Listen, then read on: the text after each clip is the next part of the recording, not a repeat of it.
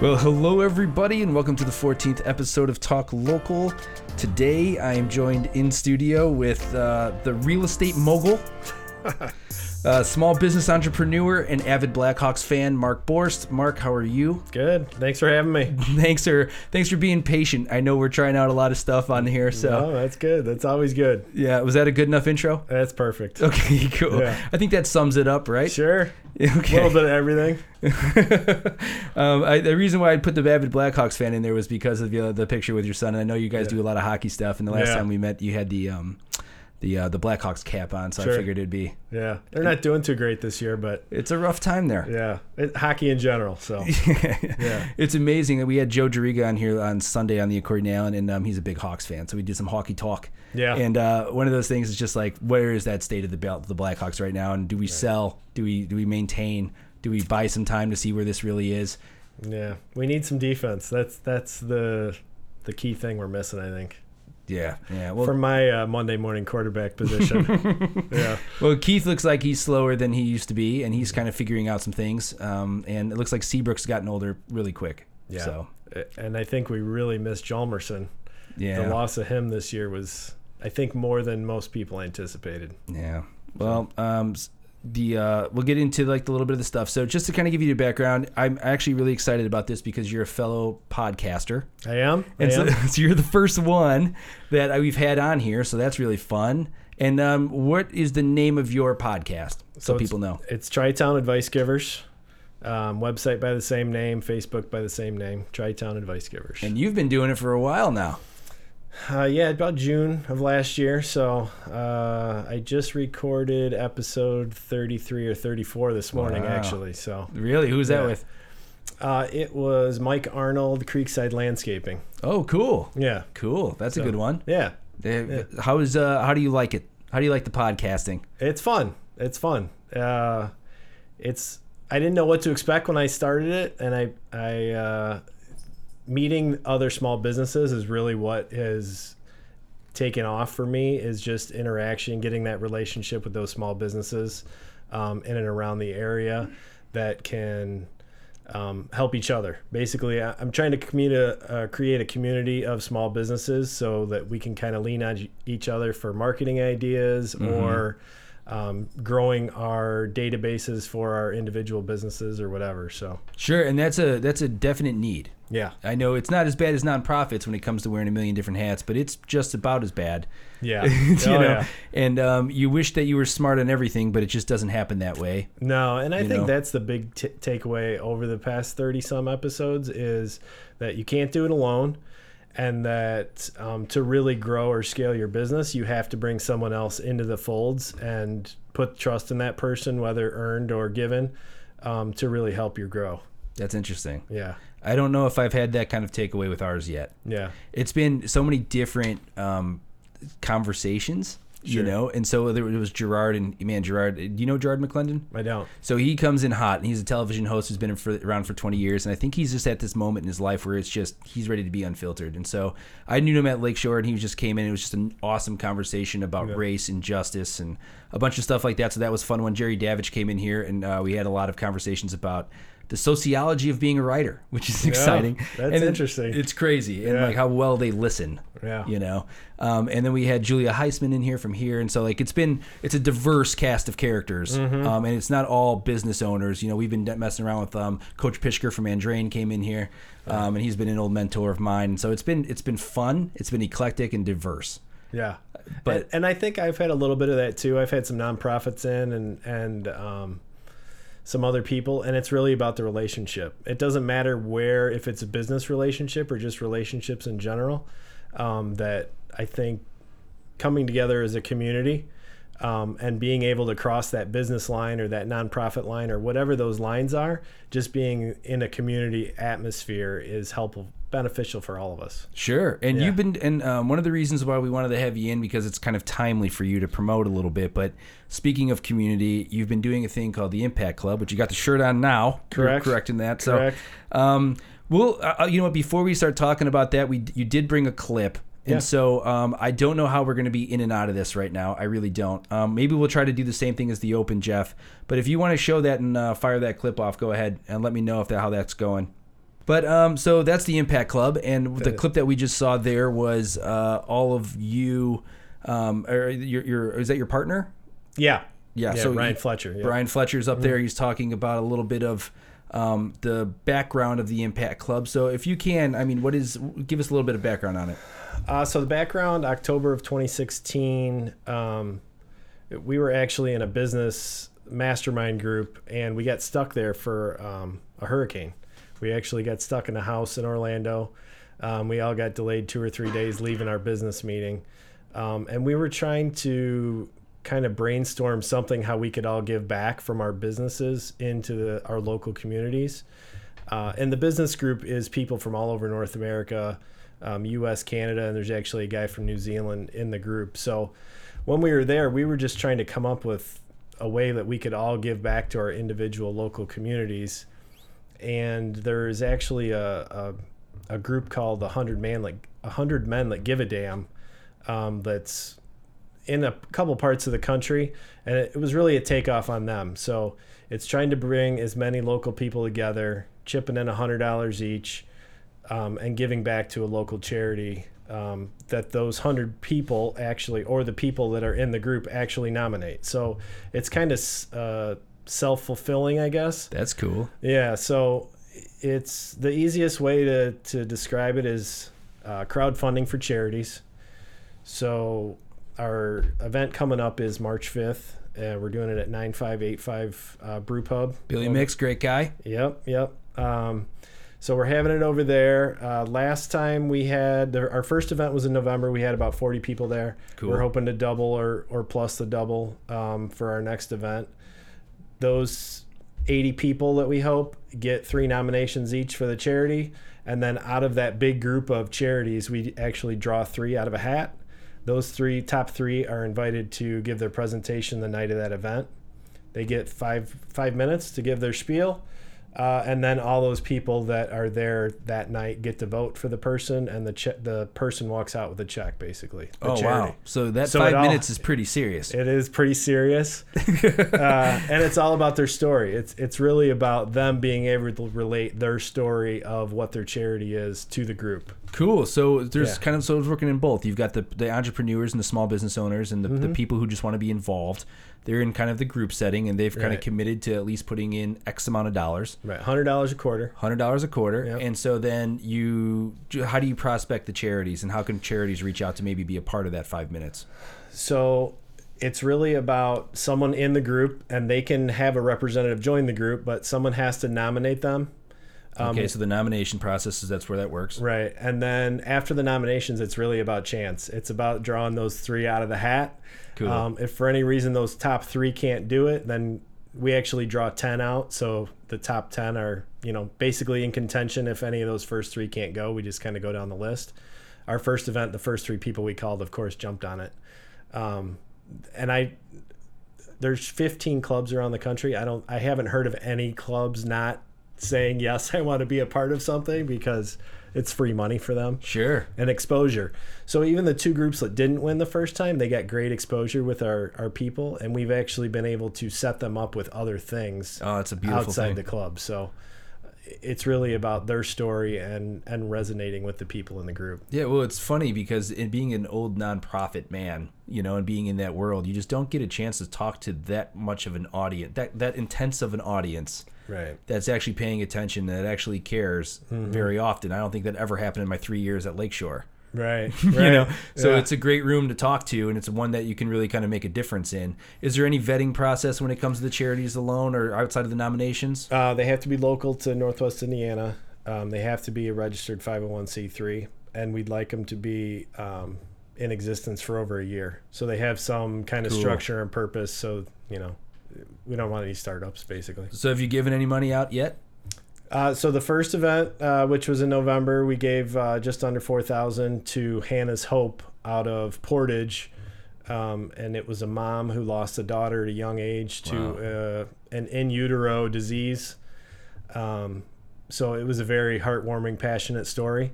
And that's what resonated with the group that was there. So sure. And that sounds like a great thing. So what is Hannah's Hope doing for now as like a daily routine? So they do a couple things. They actually just built a playground out in Portage that is wheelchair and handicap accessible at one of the local parks. And then they also, so if your child is handicapped and you need assistance buying supplies for the house to adapt the house to that the handicapped child's needs, they will pitch in for that family and help them buy those kind of things. Oh, super cool. Yeah. So she's giving back to the community that she was unfortunately a part of.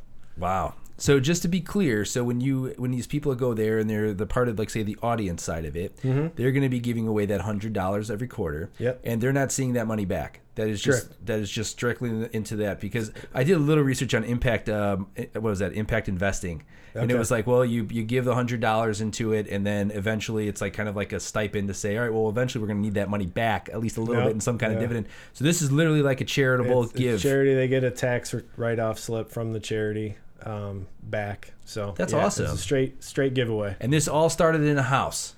In a conversation being stranded. In a house in Orlando, with a bunch of guys that are in business. So, yeah. That's awesome. Yeah. What was the trip for? Was that a golf trip?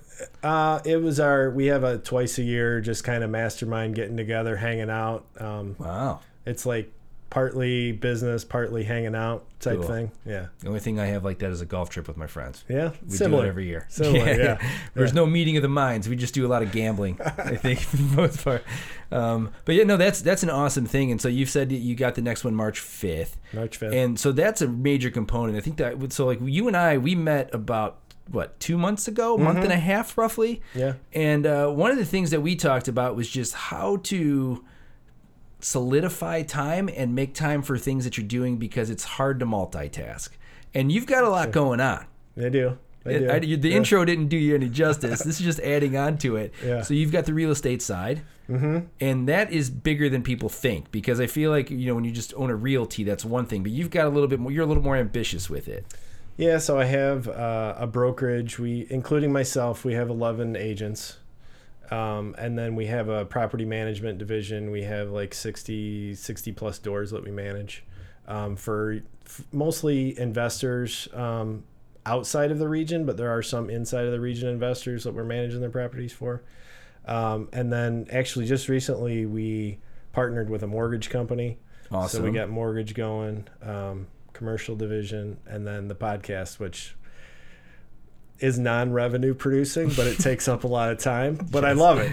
So it's fruitful. It is. I know for us, we're trying to implement this Facebook Live side of it. So, I never started these with the idea of making money. I looked at this as just an exposure tool, and and to build relationships, really. Right. And that's been 100% above board. I think a lot of it now is just that when it comes to the Facebook Live side of it and the new software, is that you can start to find those ways to naturally do some on-air advertising, which is really cool. And hopefully that happens at one point. We're building a lot of steam, but we'll see.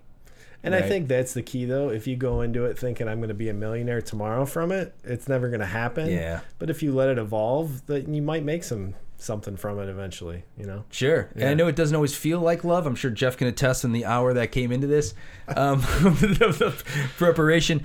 But it's really one of those things that it's just a real big passion project that we're doing what we love, and hopefully the monetization of that stuff comes behind it. Sure. And so that's really been the spark of it all. And like you, we share that mission of just, we really want to be a part of the community. Yeah. And in a way that media should be. Yeah, definitely. And so it's an ambitious task, and we've been doing that. But it's just really interesting, because one of the things that I really wanted to talk to you about is now that I've become a small business owner, and I owned a travel baseball organization probably 5-6 years ago. Okay. And so I dealt with it a little bit. But I think there's a lot of people listening that through the networking that we've done that are small business owners themselves. And so kind of having those conversations about what it's like and things that work and what doesn't work and how you can do that things. Is there anything right off the top of your head that maybe you have would be one of the keys of advice, whether it's from yourself or one of the people you've interviewed from your podcast? I think one of the biggest takeaways is that you can't do it alone. And if you try to burden yourself with doing everything, you're only going to be as big as you are. So you can't do that much impact in whatever field you're in. A one-man show can only be as big as you. So some people are happy with that, I guess. But I think most business people get into business because they don't want to be working 90 hours a week and stressing about everything. Sure. But at the same time, it's really hard to give up that control, I guess, is the best thing. And it's hard. It's hard to give up control, give up, a process of your passion or your job. So I think that's one of the biggest things. It's so hard. It is. Because you just want to be like, you want to put your best foot forward at all times, and you've got a specific vision of what that should be. And so when that starts to get complicated, it starts to become a little more intense. And so how do you build those structures? And so, we'll just go through like what you've got going on, right? So just from your story, I'm sure you didn't just start a brokerage with 14, what did you say, 11? 11, yeah. 11 brokers or 11 realtors in there. Or agents. I think agents is the term. So you started from somewhere, right? And so, how did you start to scale? And when did you know that you had to start scaling upward? It's kind of a crazy... So I was working for another brokerage, obviously, when I got into the business. Okay. And so you started as an agent. Started as an agent. All right. Which back when I got my license, you might have been able to go straight to broker, but now you can't even do that. You have to work for somebody else for a period of time. Oh, cool. Before you can just jump in. So I had that. I got my license in 2005. Obviously in 2007, the whole market kind of fell apart. So I actually spun off another business, and we managed foreclosures at that point. I started that in 2008. At the same time, I was still with my other agency, and I was paying fees, but not really doing too much real estate. Nobody was doing too much real estate. So I just said, you know what? I'm going to open my own thing, and just basically to hold my own license at the beginning. Sure. Because it was cheaper for me to do that than to be paying somebody else. So I did that, and within a couple months, I had some people reach out to me and say, hey, what are you doing over there? We want to come over with you, what's your deal? So I kind of had to put together a plan, because I had no plan on bringing other agents in at first. Oh, wow. So that's really organic. It was. So yeah, I threw together a plan of how I could bring agents on, and they just kind of trickled in. I've never really recruited anybody. It's either been word of mouth, or I've known the people personally from transactions in the past, or I worked with them at my past brokerage or whatever. So it really was organic. So the whole time at the beginning, from 2008 to the middle of 2015, I was really concentrated on my other business, and the real estate kind of grew itself, the real estate brokerage. Like I said, I've never recruited. I've never really promoted that I was hiring anybody. So I guess it's my personality, and I guess I'm a really easygoing guy. But if I know that you're in the right, I'm going to fight for you. So my agents really like that, because they know if they've done something correct in a transaction, or if they've done something wrong. They come to me and they need help in a transaction. I'm going to first of all tell them, listen, you screwed this up and you need to try to fix it, or I can try to help you fix it, but you screwed up. Or you did the exact right thing, and I will go to bat for you and fight to get whatever's supposed to be done. Well, that's an awesome set of skills for a leader. Yeah. So I think that's really is what has helped me grow. Which is funny you say it like that, because it doesn't feel like, as an outsider of the real estate world, it feels like that's kind of been the opposite approach for most people today. And it seems like a lot of brokerages are going if we're talking about growing it organically, it seems to be a lot more aggressive when it comes to growth, and it seems to be really marketing reliant. And so is that what you've kind of seen from being an insider? I mean, I could talk for hours about the whole real estate thing. Yeah, I mean, it goes right down to how people sell, how I sell, how most of my agents sell.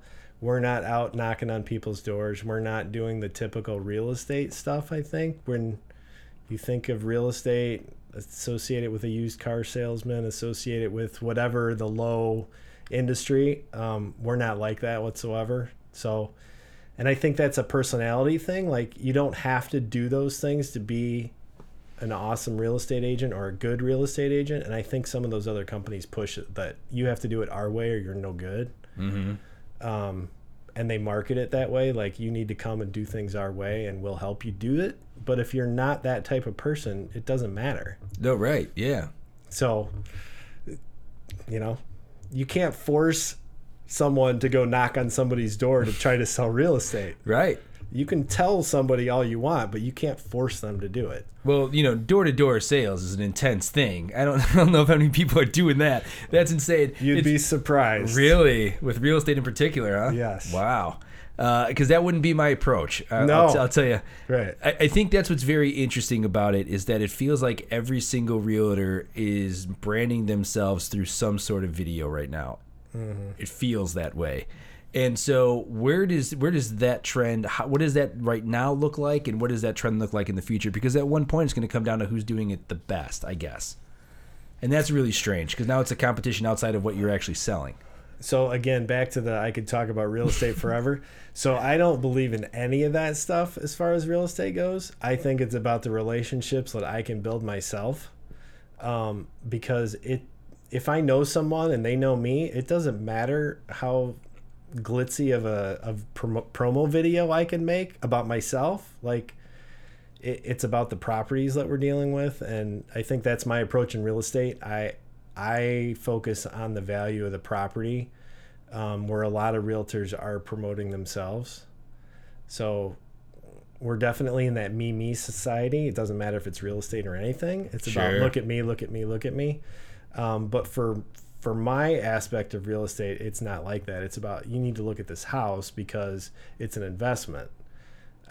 Whether it's an actual investor doing it, the buying, or if it's just a regular homeowner, it's still an investment. Sure. So for a buyer, if they can walk into a house and have $20,000 equity, I've done them a favor. You know, not even a favor. I've done my job to get them the best deal that they can.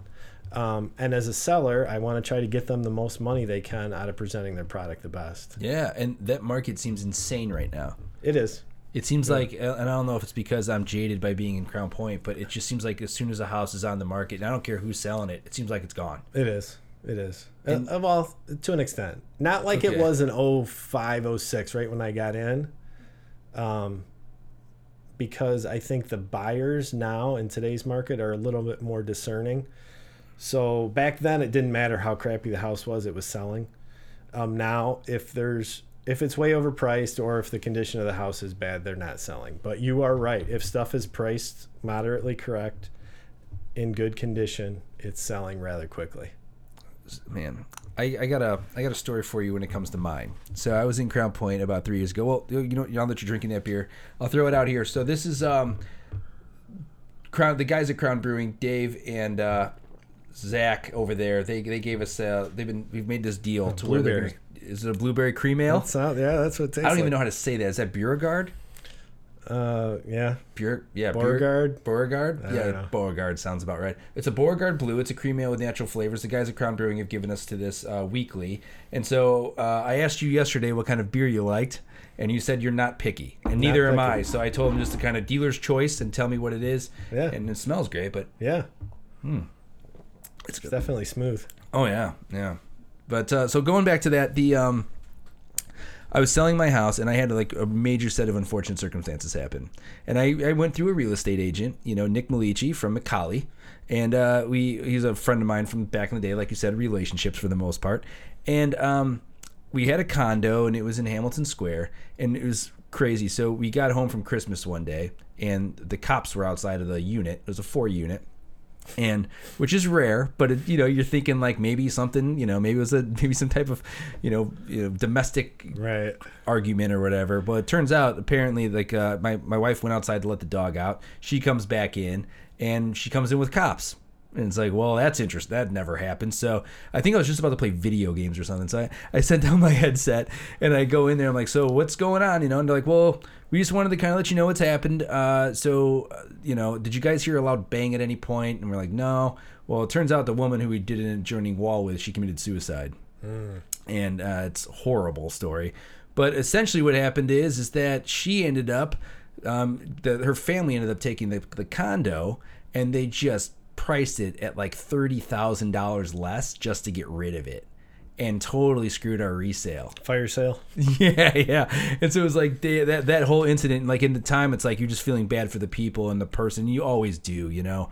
But it's like that also, you don't realize that when it comes to selling, that's going to cost you 10 to 15 grand potentially too. Mm-hmm. So that was an intense thing. Do you see a lot of circumstances like that? And if there's any way of like, how is that current real estate system reflective of off the appraisal and property value? Because I think that's one of the questions that I would have if I were to be selling mine now. There's no easy answer to that. I mean, okay. It definitely has to be around the appraisal, because that's who gives you the money. So if you're taking a mortgage out on a house, it has to appraise for the value. But there are certain things that you can do to the house to prepare the house for the appraisal, prepare the house for sale, it's the preliminary stuff that's done to get the house ready, and how you position the house, how you market it. So there are things to try to combat that. And if it comes down to appraisal, there's ways to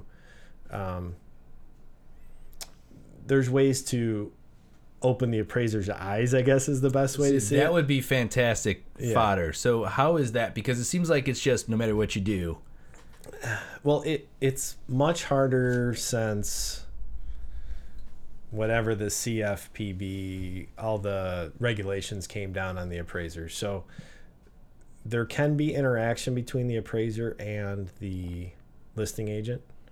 So it's really about a conversation and showing them, this is why I think, and then backing it up with something. So you can't just pull something out of the air and say, this is what I think. So you have to think so too. Right. But there's definitely ways to approach it and ways to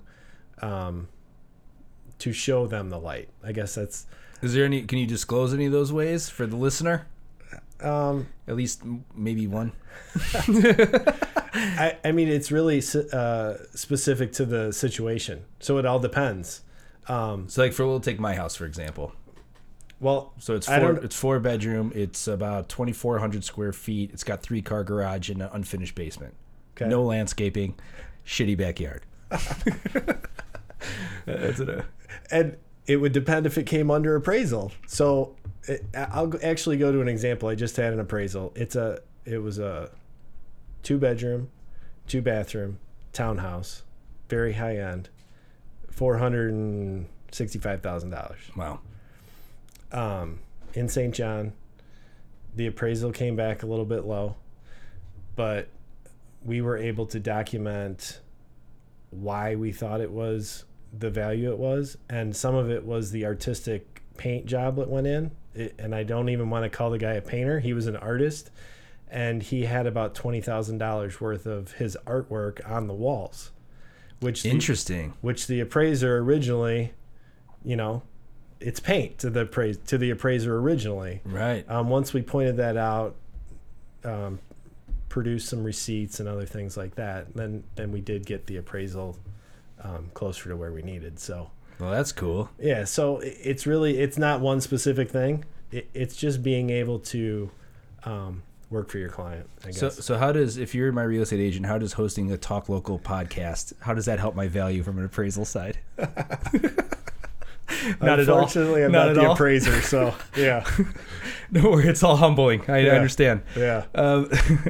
It's an interesting thing, and one thing so there's two things I really wanted to talk about from a real estate side, and feel free to shift gears anytime you want. Yeah. Ask me questions, feel free. Okay. But I see it like the weird thing I see is technology is such a curmudgeon in a way, because you either have to accept it or you kind of fall behind the times.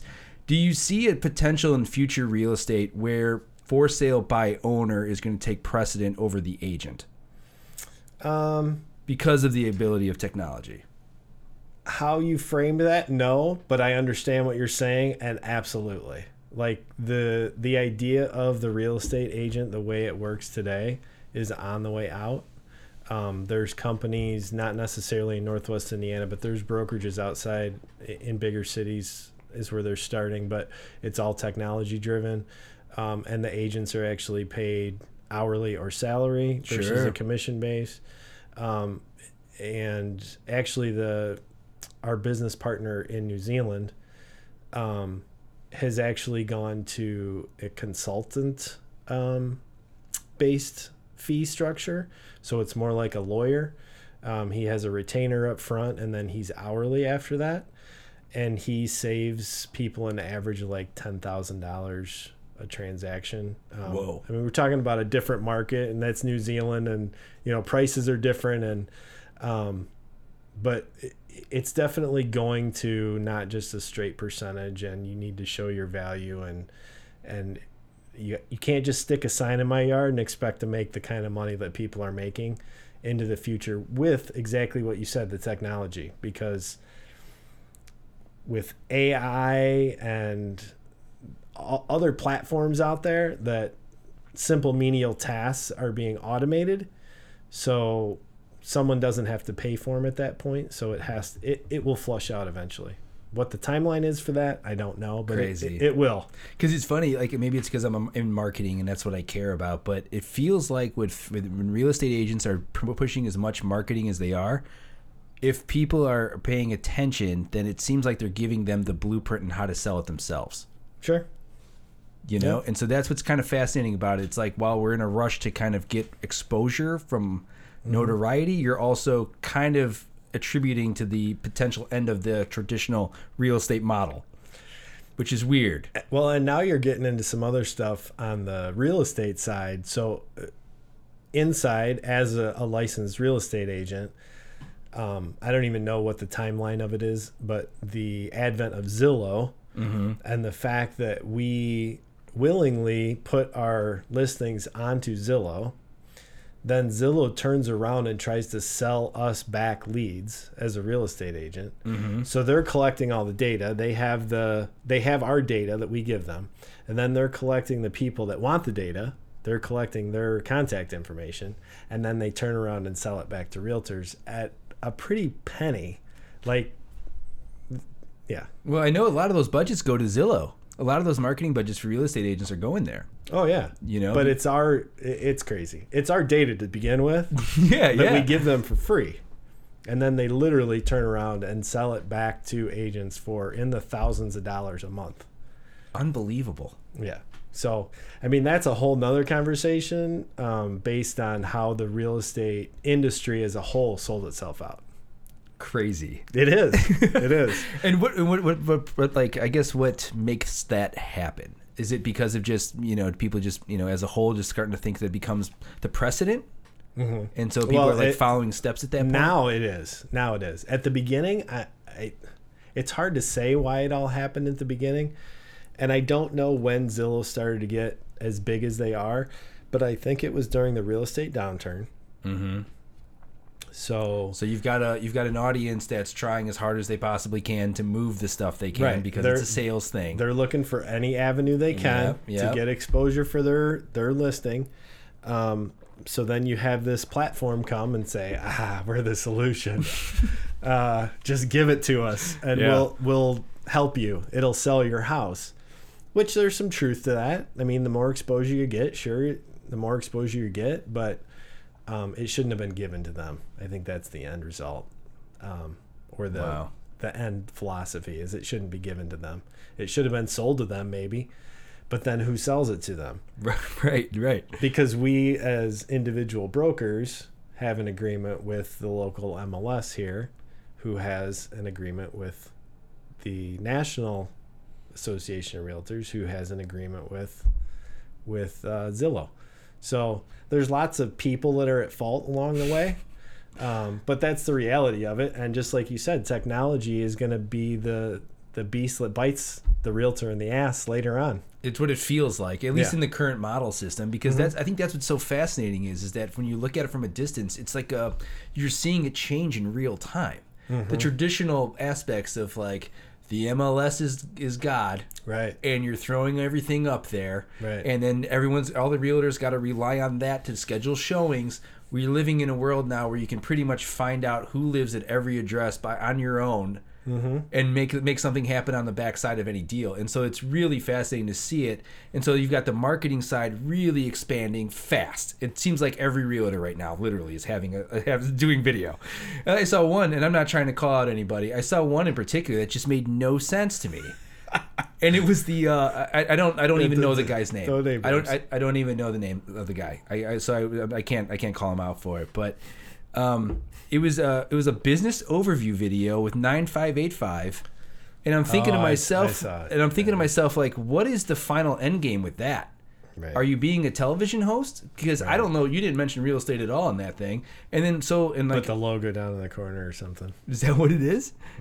I don't know what his game was, but I saw what you're talking about. Okay, and it's just like video. So at this point, we're just creating content at this. Like it's just like what's the reason why I should be watching that, and how is that adding value to what you do for full time? Right. I don't get it. And like even with what we're doing here, it's like we try to package these original series in like 8 to 10 episodes. And we try to hit it when it comes to that stuff. And so for like even seeing that, it's like if I wanted to go launch a business overview series, I would try to line up 8 to 10. Right. And then that's a tough enough schedule for us to do. So for an independent contractor who's not doing television to go start a business overview series with one in mind, with no plan of attack of how to release any of them following, seems insane to me. But I guess it's doing something. I don't want to harp on anybody, but I went to his site to follow because I saw it on Facebook. So I went and I'm like, oh, is this guy doing other stuff? That was the only thing on there. Yeah, and it's like so I don't know. So I don't get it. Like, right. And that's maybe one of the things that makes. I'm just talking ROI. Like I'm all for video. Clearly, I'm in a digital media company. I'm all for video. I think it's a great thing. It's just. That's what makes that industry is particularly interesting, though, is that there's so much content being created. I think it's all kind of throwing it at the wall to see what kind of works. Well, and I think some of that is Vanderchuck, and he's killing it for them. There's lots of other people that are just saying, just do content, and these people don't have a game plan or the long-term vision for it. They just want to put out content somewhere. Yeah. So, no, I see what you're saying. It's random, haphazard. Yeah. Yeah, and so like even when it comes to like critiquing, I guess any kind of media is like the podcast thing. To me, what you're doing on the small business side seems to make more sense because you're creating relationships with people. So you have that ROI as just being able to develop friendships, and that's exactly what we're doing. I mean, it's not, and that's not manipulative. Right. It's not. That still becomes down like a conversation to conversation, and whatever they want to do with you. You're not forcing anybody to do anything, and so it's all relationship driven. And then you've got a consistent schedule of content coming out to where people can start to follow along. It seems to make sense to me. It's just the ones that are coming up and down and up and down. It's just like, I don't know. Yeah. It's a weird one, But what are you going to do? And the real estate, as a whole, there's so many people out there trying to give them advice or give them this, and they listen to like this snip over here and this snip over here, and then they try to jam it all together, but there's no cohesive long-term plan for any of it. So I think that's a lot of it is because they just listen to the noise versus like focusing on one channel. Yeah. Yeah. And it's cool. It's a great effort, and the video wasn't bad. Right. It was a good video. It was something that I would air. It was like that could work. Yeah. But it's just now, how do you do 9 more? Right. Right. Because there's no way you're paying someone to put that video together. You're doing it yourself. And then if you got to do 9 more, that means you're not out there making relationships and selling houses. Right. So then what are we doing? Yep. What are we doing it for? Yeah. And so that was just a fascinating one. And then so like that's interesting from the marketing side and how that's kind of skyrocketed. And then just the change in technology, which we've already talked about, which is just like from an outsider, it's fascinating. And honestly, the technology is rolling. The technology inside real estate is keeping pace with the technology outside real estate, but the training and how realtors are approaching the business hasn't changed in 50 years, and that's the problem. And that's a good point. Yeah. And so how does that evolve? With the elimination of the realtor. I mean, honestly. Yeah. I mean, and maybe not the elimination of it altogether, but the elimination of the present model. Yeah.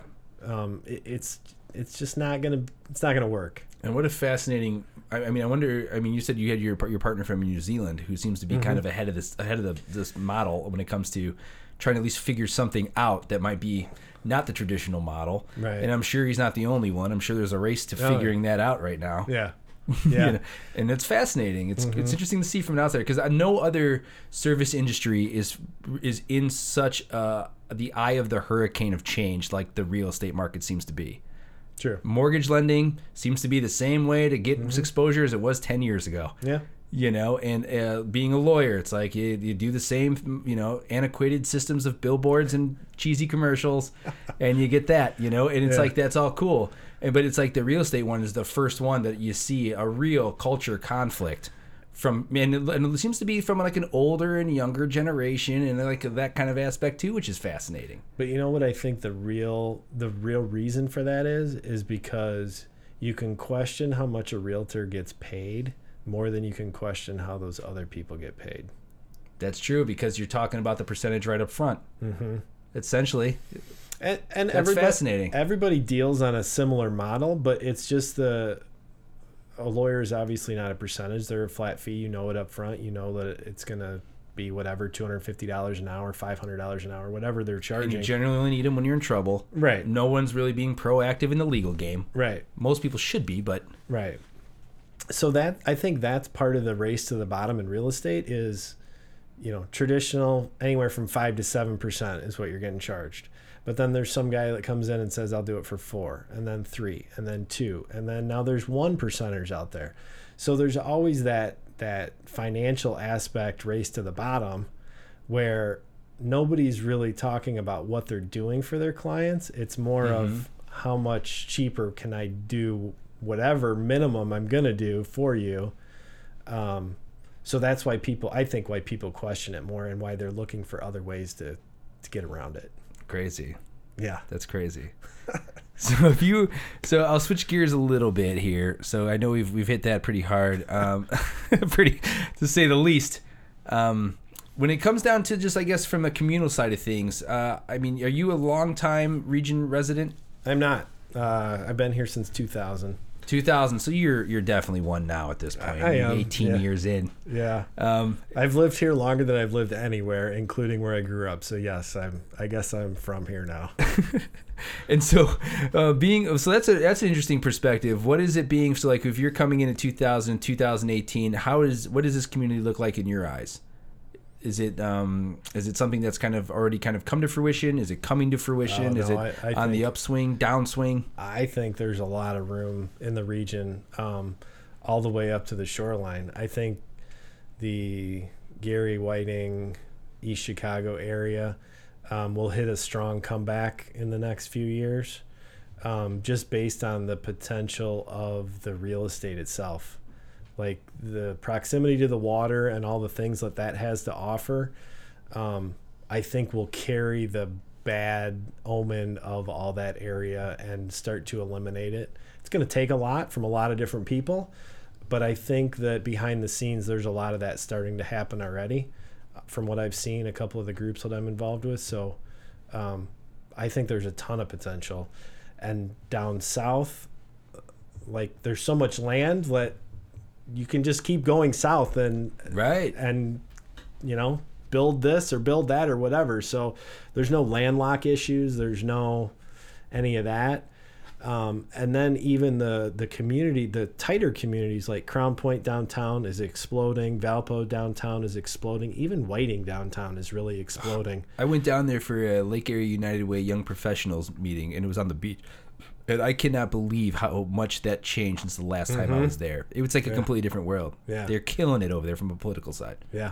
Yeah. So I think all of that stuff kind of coming together is helping everybody else too see, like, you know, we can do something here. It's, you know, we're unfortunately the redheaded stepchild from Chicago, from Indianapolis, from Michigan. But I think being in that position where we are in the country, like the water gateway down there from that 94 corridor, I think has a huge potential. And what do you see from that in the future, and maybe that way that they can develop that to really kind of take advantage of maybe that geographic location? I guess that's the $1 million question, right? Yeah. And I think getting away from not changing what it is, but some of the areas that are undeveloped right now, to develop them in public areas, not necessarily residential real estate, but potentially multi-units with commercial on the bottom, apartments up top, Man, something like a a downtown feel to it, and just draw more people down there, so it's the place to be type thing. And do you know Eric Zoso? I do. I just actually interviewed him. No way, last no week. way. Yeah. Because I was gonna say that sounds right up his alley. Yeah. Yeah, that whole Yeah. Provito thing that he's got going Yeah. on is amazing, and it's definitely leading into that direction. Yeah. He's him and I hashed out on the podcast some of the things that I thought could be potentially issues that he would have to figure out how to address. I'll have to listen to that one. Yeah. I think we're dropping that this week. So yeah, I mean, there's definitely other things than how the traditional real estate, I'm going to buy this or I'm going to rent this. There are other people that are doing stuff that is similar to what his thought process is. So I think as far as the living situation, even that might change, and that could blow up real estate as well. How things are done. And so when you're talking about that 94 corridor and you're talking about the lake, you're talking about Whiting, you're talking about potentially East Chicago, you're talking about Gary, which are traditionally incredibly urban areas. And so I guess, again, another $1 million question, and if you had the answer to this, you probably would be, understand it all. But what part do you see in, like, because the one thing that the way that the region's kind of been, the identity that we have, it seems to me, is that we've got north of 30, we got south of 30, and we got east of 65. And that seems to be the three tri-town areas, but none of that includes Gary, which has probably got the most potential from a development standpoint. For sure. Right? For sure. And so what gets that kick-started? Because if Gary becomes the metropolis for this area that it potentially was in the past, it changes the dynamics of the entire area. And so I think that's the crown jewel in a way. But how do you, what do we need to see from that to kind of see that growth and that development? I think a big employer that's not industrious. So, we all bid on the Amazon thing, or they bid on the Amazon thing with the help of surrounding towns. Obviously, they didn't even get picked for the top 20 in that. But the fact that they were able to get a plan together, I think, is what so many people are excited about, because they all were talking to each other. They were all collaborating on this deal. And I've heard that they've actually had some interest from some other companies to possibly relocate to that area. And cool. I think that could be a huge jumpstart to bring some non-industrious jobs into the region that people are excited about working there. Sure, yeah. And does that include gentrification? I mean, stuff will happen, whatever happens to it. I think that it will be organic in nature. So once it starts to spread, whatever is going to happen is going to happen. Well, I know they're doing a great job of trying to put a different face on it, because my wife is Dutch, and there's a lot of builders in that family. Yeah. And one of them in particular is doing a lot of reinvesting in Gary, and they're getting these lots and these houses for incredible prices, and they're putting in the X amount of dollars that it takes. Every lot is different, and to turning around and renting them. And so you're starting to see a rebeautification of it, and they're doing things from it comes to, like, what's the name of that church? Is it St. Michael's? Is that right? Am I guessing? That's definitely a guess. Anybody up north? Yeah. No, it's not St. Mike's. I'm not sure what it is. So it's like something. I thought it was St. M something. But so they're redoing that, and they're turning that into like some type of garden center, which is pretty cool. Okay. And so that'll be like a new venue. And so you're starting to see these changes. It's just it seems to be moving slow though. Well, and I was just about to say, I think the key up in Gary is not trying to do Gary. It's trying to do this block on Gary, and then this block, and then this block, and just take it one block or two blocks at a time. Because if you try to eat the elephant in one bite, it's never going to happen. But if you can take that one bite at a time, And there are a lot of investors that we actually work with in Gary that's exactly what they're doing. They're buying blocks of 6-10 houses at a time and going in and rehabbing them one at a time, getting strong quality tenants in there. That's awesome. And just revitalizing it that way. So is there a centralized force behind that movement? Or does it just seem to be kind of all sporadic and everyone's on their own silos doing their own motivations and it's just kind of happens to be correlating in the same mission? There's a little bit of the silo, but one of the main guys that runs NICEA is what it's called, Northwest Creative Investors Association. The guy that's running that right now, Joe, he is really trying to organize it. He's one of the main guys that's doing it up there, but he's actually started some subgroups of the NICEA group that are just these Gary guys. So they're trying to get all kind of on the same wavelength to get it done. And they're actually also bringing in some high school kids and some youth kids to do some of the work. Awesome. Because Joe's actually a teacher in the system up there. That's cool. So he's really trying to do it as a community effort, not just as an investor coming in and trying to make money. So that's beautiful. We need to do a story on him. Yeah. I'd love to do that one. Yeah, he's a good guy to talk to. Yeah, I mean, that's an incredible... I mean, man, talk about ambitious and philanthropic. Mm-hmm. That's incredible. Right. Wow. Yeah, no, that's a fascinating... I had no idea that was even going on. Yeah. So, I guess it's because it's not on a police blotter, and that's the only time we get any information anymore. Unfortunately, it's absolutely true. Yeah, yeah, on a local or national level, it's amazing. Yeah. But that's the communal side of it. I think will eventually kind of take it back to being story driven, and I think that's where we're trying to kind of fill in that void. And we're scaling, and it's fun, and that's why I'm so fascinated when I mentioned earlier about like your story and how you scaled, because it seems to be, Bridget Harrison?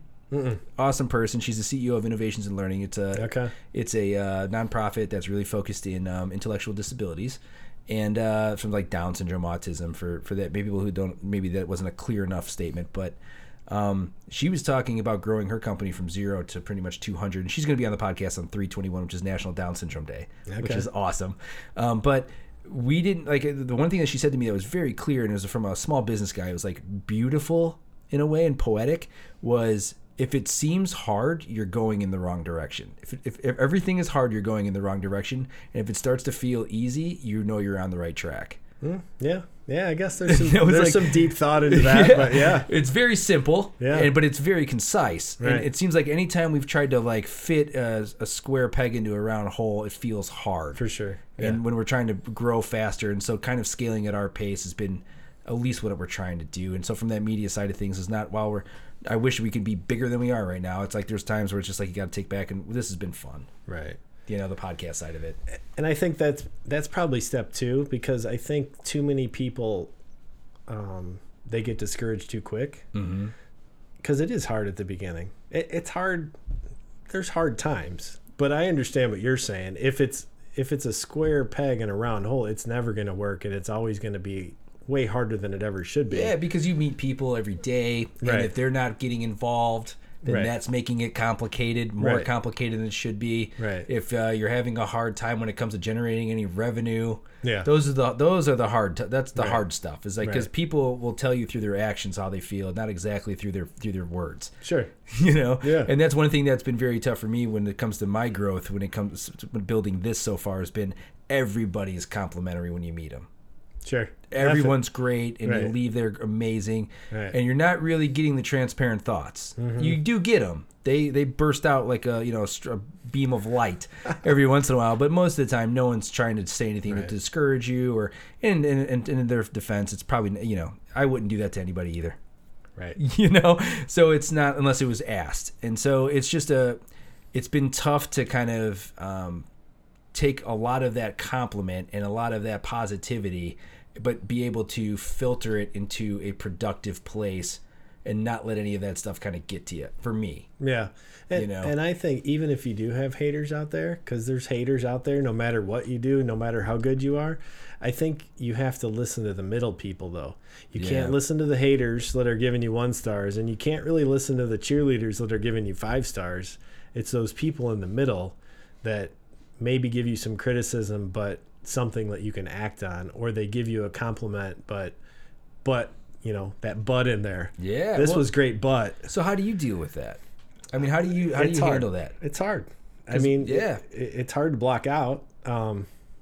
I think natural emotion or natural human, you know, the human race doesn't like confrontation, and they don't like to be criticized. So it's hard to get that tough skin, I think, for sure. Sure. And then you think on the positive side, oh, they're just doing it because they have to, type thing. You need to learn to be able to take a compliment too. And I think that's been not an easy task.